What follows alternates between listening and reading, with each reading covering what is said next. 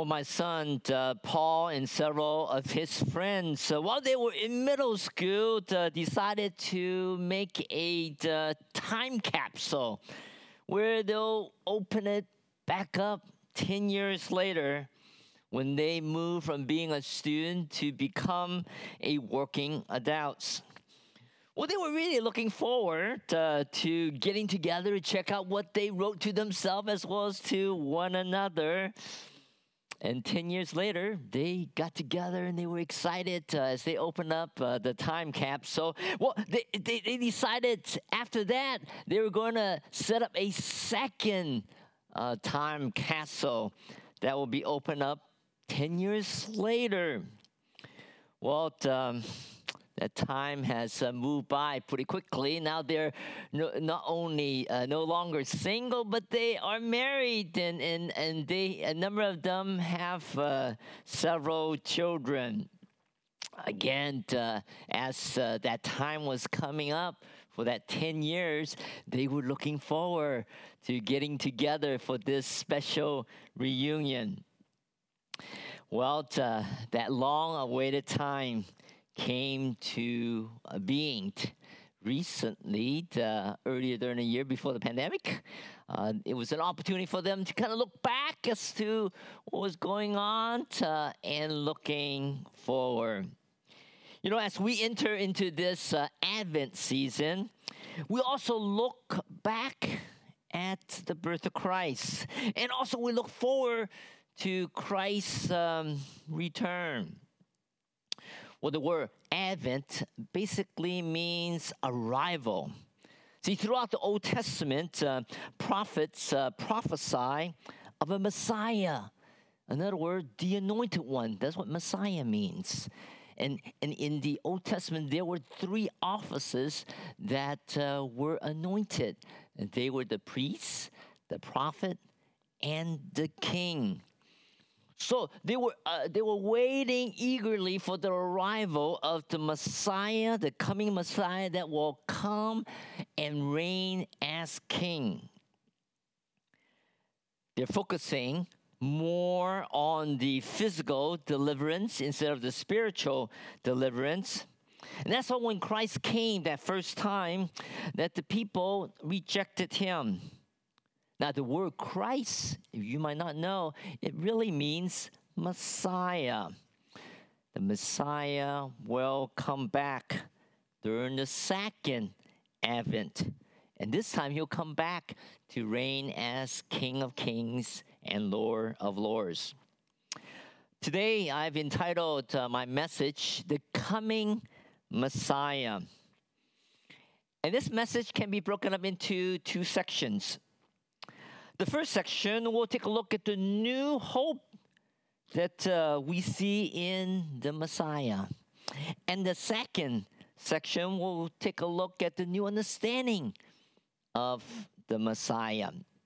So before we look into our passage here this morning from Isaiah chapter 9, verses 1 to 7, I'd like to kind of give you the context, the background of this passage. See, during that time when Isaiah was writing this, the nation was in sad shape. King Ahaz was the king. He was ruling over the southern kingdom, or Judah. And he made some foolish decision that got the country in a terrible bind. See, the king was so concerned about possible attack from the northern kingdom, Israel, as well as Syria, that he wanted some more protection. But instead of going to God to get some extra protection, they decided to go to the biggest bully that they can find, and that was the Assyrians, to protect them. The Assyrians welcome this deal. They took the money and promised to safeguard them. Well, Ahaz felt pretty secure, at least temporarily, until Isaiah prophesied that Assyrians was going to turn against them. Not only turn against them, but they're going to attack them. And the Assyrians will conquer the Jews. and will bring them into bondage in the near future. Well, that's kind of a gloomy forecast. You know, even as we look around us now, we're living in some gloomy situation as well. You know, we're in the midst of this virus that's been spreading. And not only that, we, like King Ahaz, we found that our government has made a number of unwise decisions through the years that have moved our country from being a lender to being a debtor. See, our country has about $20 trillion worth of debt. That's like 13 zero. Yes, that's correct. And somebody's going to have to pay that sooner or later. Unemployment is high. We see small businesses are just struggling, trying to just survive because of the earlier lockdown that we experienced. We see that marriages as well as families, they're just falling apart. There's great tension between husbands and wives and parents and children, more so than any other time. We face great racial tension. Our country is divided in so many different issues. We are in the midst of a dark and gloomy time. Now, the solution is not found in who's going to be the next president. Really, the solution is found in the coming Messiah. Well, in spite of the gloomy forecast, Isaiah prophesies new hope in the coming Messiah that's going to take place in the future. Isaiah introduces the advent of Christ, the arrival of the Messiah. Isaiah did not realize at the time when he was writing this that there were two advents that was going to take place. That the first time that the Messiah is going to come, he comes to save man spiritually. And that's not until the second time, or the second advent, the second return, that he will come back to rule as King of Kings. Now in Isaiah chapter 9, verses 1 to 7, Isaiah speaks of this coming Messiah who will deliver the nation out of darkness into his marvelous light. Isaiah promises that there will be no more gloom. Instead, that he promised that God will honor Galilee, or his country. There is new hope in the Messiah. First, we see a promise can be seen in verses 1 and 2. The Messiah will give light to the people.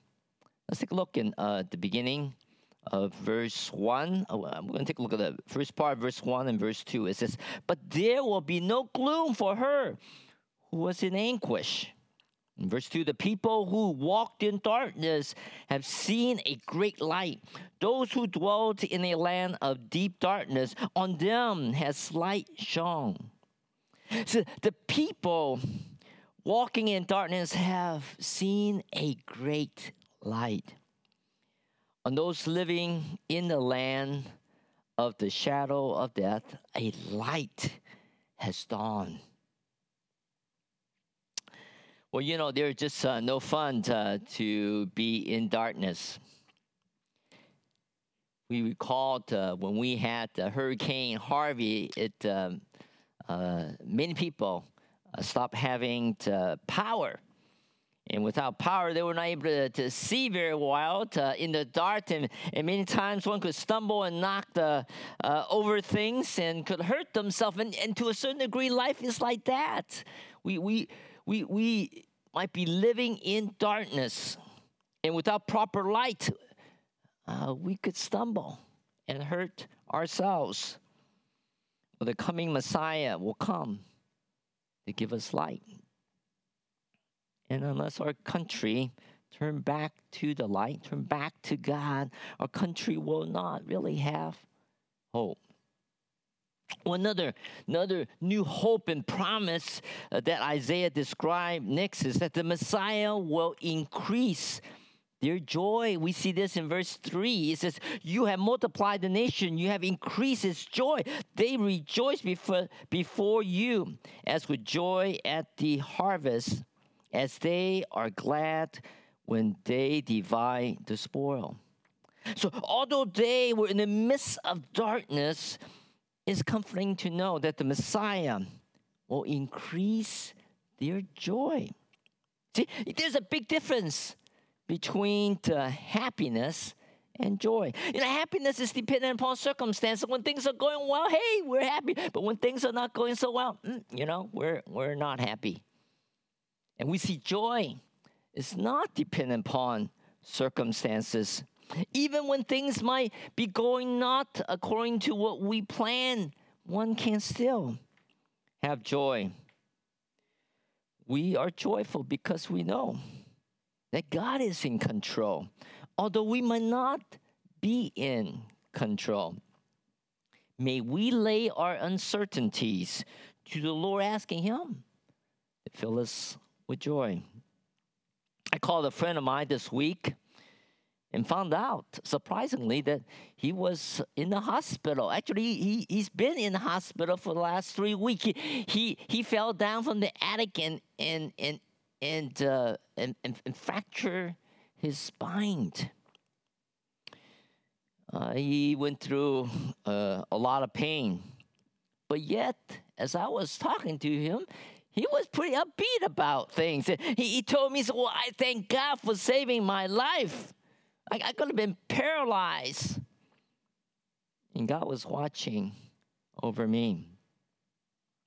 In the midst of difficulties, we can find joy. We see in verse 4, Isaiah gives us another promise or a new hope in the Messiah, that the Messiah will deliver them from bondage. Let's take a look in verse 4.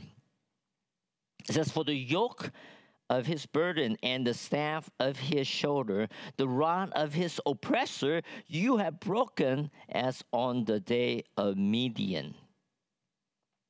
Well, Isaiah here was recalling back in the days of Gideon, who lived in the bondage as slaves to the Midianites.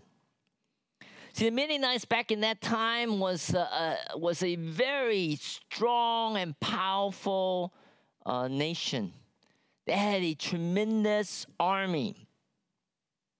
Well, the Israelites were living under their oversight as slaves. And there seems to be no way for God's people to be delivered. And God raised up Gideon. You remember Gideon? And he had a small army of 300 to fight against the Midianites. Well, they were really outnumbered. The Midianites had 135,000 soldiers, and with the Israelites here, they had 300. Well, the Midianites also had swords and chariots. And we see the Jews didn't have too much weapon, they had sticks. The odds were not good for Gideon. But God superintended, gave them a supernatural victory. And just as God has delivered them from the Midianites' bondage that they were under, the Messiah could deliver his people from their bondage as well. And may we remember that 1 plus God equal majority. God is bigger than anything that we are confronted with. There's nothing that he cannot handle. A question I ask you is, are you in bondage? Our Messiah could deliver us from our bondage. We might be under the bondage of greed. We might be under the bondage of insecurity. We might be under the bondage of procrastination. We might be under the bondage of pornography. There was a member that was addicted to pornography. He knew that was wrong. But no matter how hard he tries out of his own effort, he could not overcome that obsession. It was not until he really admitted to himself that he has an addiction and that he is powerless to deal with it, that he turned to the Lord for help. He committed himself to God, and he gathered a small group of brothers to hold him accountable. It did not go away overnight, but through time, God delivered him from the addiction of pornography. The Messiah can deliver us from our bondage. However, the biggest bondage that we are in is the bondage of sin. As we celebrate the birth of Christ this week, we need to remember that Christ came with a purpose to die on the cross to pay the penalty of our sins. And that whosoever believes in him will be set free from the bondage of sin. No longer will we be separated from God. We can't help. He can help us to deal with the bondage that we might be experiencing. The Messiah not only gives us light, but he also increases our joy and delivers us from bondage. And lastly, we see that the Messiah also brings us peace. When Jesus, the Messiah, comes back to reign, there will be universal peace. And there is going to be no need of any kind of war. All military equipments and uniform that are often covered with blood will be cast aside and burned. And we see this in verse 5. It says, for every boot of the tramping warriors in battle, torments, and every garment rolled in blood will be burnt as fuel for the fire. So the Messiah will come and will bring peace. We live in a world filled with conflict, broken relationship, violence, hatred, criticism, divisions. We desperately desire peace. And only Jesus, the Messiah, will provide that permanent peace that we're looking for. Now, although Israel was going through a lot of distress and darkness, we see that Isaiah prophesied that they'll have new hope in the coming Messiah. We have seen what the Messiah will be doing. And as we look in the second part of this passage in verses 6 and 7, we'll come to a new understanding of the Messiah. Who is he? How is he described in more detail? Let us take a look in the first part of verse 6. It says, for to us a child is born, and to us a son is given, and the government will be on his shoulder. We see here, first of all, that the Messiah will come as the God-man. See, both his humanity and deity are presented here in Isaiah. The word a child is born refers to the Messiah humanity. He will come to earth as a child, born through the conception of a virgin. Well, that is just a miracle. And Christ becomes a man to identify with us. Now, the word "a son is given" points to the deity of the Messiah. The child is given indicates that in some supernatural way, God was going to send this child into this world. And the words "a son" refer back to Isaiah chapter 7, verse 14. It says that, "Therefore the Lord himself will give you a sign. And a virgin will be with child and will give birth to a son and will call him Emmanuel." This son referred to the divine Messiah, which is to come. See, Messiah will be a man in order to identify with us. Isaiah, the Messiah, humbles himself to be a man, to live a perfect life so that he can be that perfect sacrifice to atone for our sins once and for all. The Bible says that the penalty of sin is death.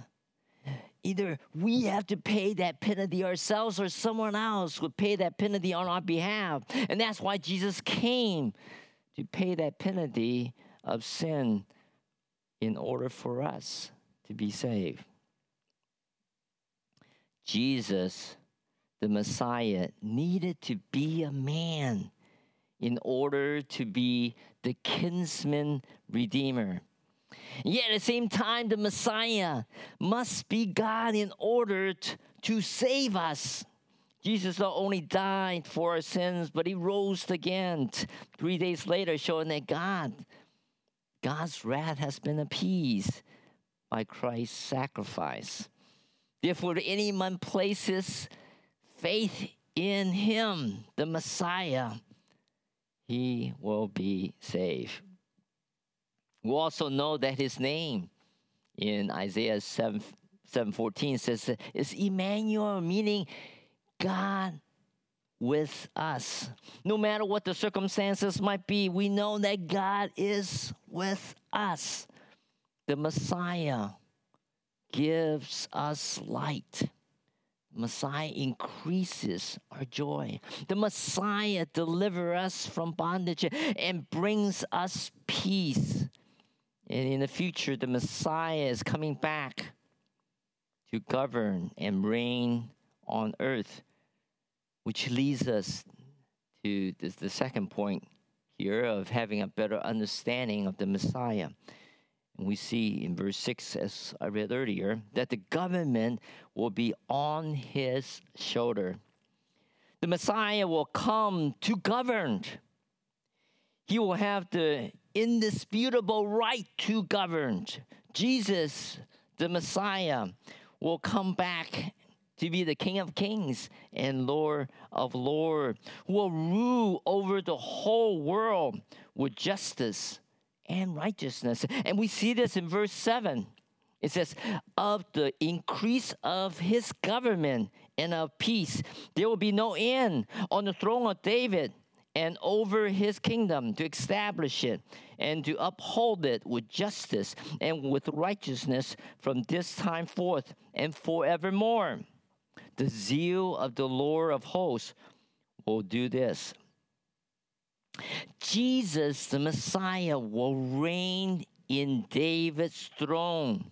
See, through the Davidic covenant, God promised David that through his descendant, a king will rule forever. And that's why it was so important that Jesus Christ needs to be coming from the descending of David. And we see this Davidic covenant, a promise of this coming king in 2 Samuel chapter 7, verse 16. It says, "And your house and your kingdom shall be made sure forever before me. Your throne shall be established forever." See, during Jesus' first advent, people anticipated him to rule over them and to deliver them from the bondage of the Roman Empire. But that did not happen because he came to save the people from their sin. It's not until that second advent, his second return, his second coming, that he will come as king and he will reign forever. The next part we see 4 highlights of who this Messiah is. There's 4 description of this coming king. And we see this in the second half of verse 6. It says the Messiah will be described as the wonderful counselor, mighty God, everlasting Father, and Prince of Peace. So I'm going to look at all 4 of this description about this Messiah. First of all, it says he's the wonderful counselor. This word wonderful means beyond understanding, beyond words can describe. It is a class by itself. You know, when we might have visited the Grand Canyon or the Niagara Falls, we say, whoa, that is wonderful. You know, that is, words can't describe, is beyond what I can describe. It's a class of its own. And that the grandeur of what we witnessed was just amazing.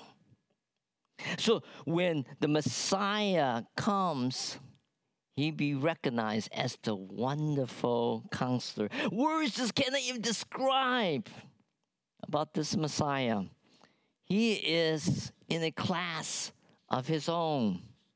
Now, the word counselor is one who instructs or guides from a position of authority. Now, that's really critical. Not just any kind of counselor, but one that has authority. And because God is all-knowing, he can provide the best guidance for us. Not only does he provide the best advice, but he has the authority to resolve our problem. Jesus lived as a man, and he was able to go through all the difficulties in life so that he can sympathize with us. He understands what we're going through, the difficulty, the suffering, the tension. And we see this being described in Hebrews chapter 2, verse 18, as well as chapter 4, verse 15. Let me read that for you. For because he himself has suffered when tempted, he is able to help those who are being tempted.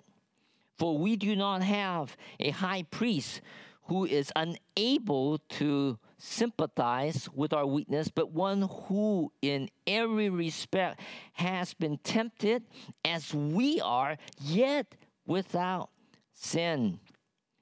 See, Christ has gone through all the challenge, all the trials, all the temptation as we have, and he came up victoriously, and he can empathize with us as a counselor.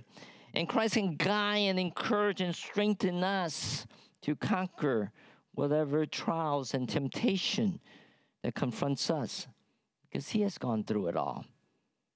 And he can help us to overcome it as well. We see our Messiah is that wonderful counselor. He not only can guide us, but he also has the authority and power to give us victory. The Messiah is not only the wonderful counselor, but he's also the mighty God. He can do the impossible. He can do things that no one else can conceive of thinking that can happen. He can rescue us from any difficulties. We are never alone. May we turn to our Messiah, who is the mighty God. This reminds me of one of my favorite verses in Ephesians chapter 3, verse 20. And it describe our mighty God this way. Now to him who is able to do exceeding abundantly beyond all that we ask or think, according to the power that works within us. Earlier during the year, one of our members, Jonathan Ting, came down with cancer. And the insurance company did not cover for his treatment. And Jonathan was kind of stuck. In order to get this treatment, it costs, at least the first treatment, cost $120,000. He turned to the Lord for help. It seems to be an impossible task. But God worked through his people and raised that amount in just a few days. God can do the impossible because he is the mighty God. Are there some very difficult situation that we might be in? Well, God, the mighty God, can help. Are there certain habits that we have that needs to be overcome? Do we have uncontrollable temper? Do we have a loose tongue? Do we have unresolved conflict? Are we depressed? Do we have a rebellious child? Well, come to the Messiah. He is the mighty God. As we continue on in verse 6, we see the third description of the Messiah, that he is the everlasting Father. See, Jesus, the Messiah, is the everlasting Father. He is God, one with the Father, who is from everlasting to everlasting. He is our personal Father, who is always there by our side. The Father loves his children. He will care for them, comfort them, instruct them, lead them, and at times discipline them. Some of us might have some bad relationship with our earthly father. It seems like we can never please our earthly father. We crave to hear from our Father the phrase, well, I'm proud of you. Yet we know that Jesus, the Messiah that is called the everlasting Father, that he values us. In a matter of fact, he loves us so much, and that he values us so much that he died for us. He sees us as precious treasures. We matters to God. Our everlasting Father does not blow up on us when we make a mistake, but he is patient, slow to anger, abounding in love. He's compassionate and ready to forgive us. He is not a father that is missing in action, but he's always going to be there.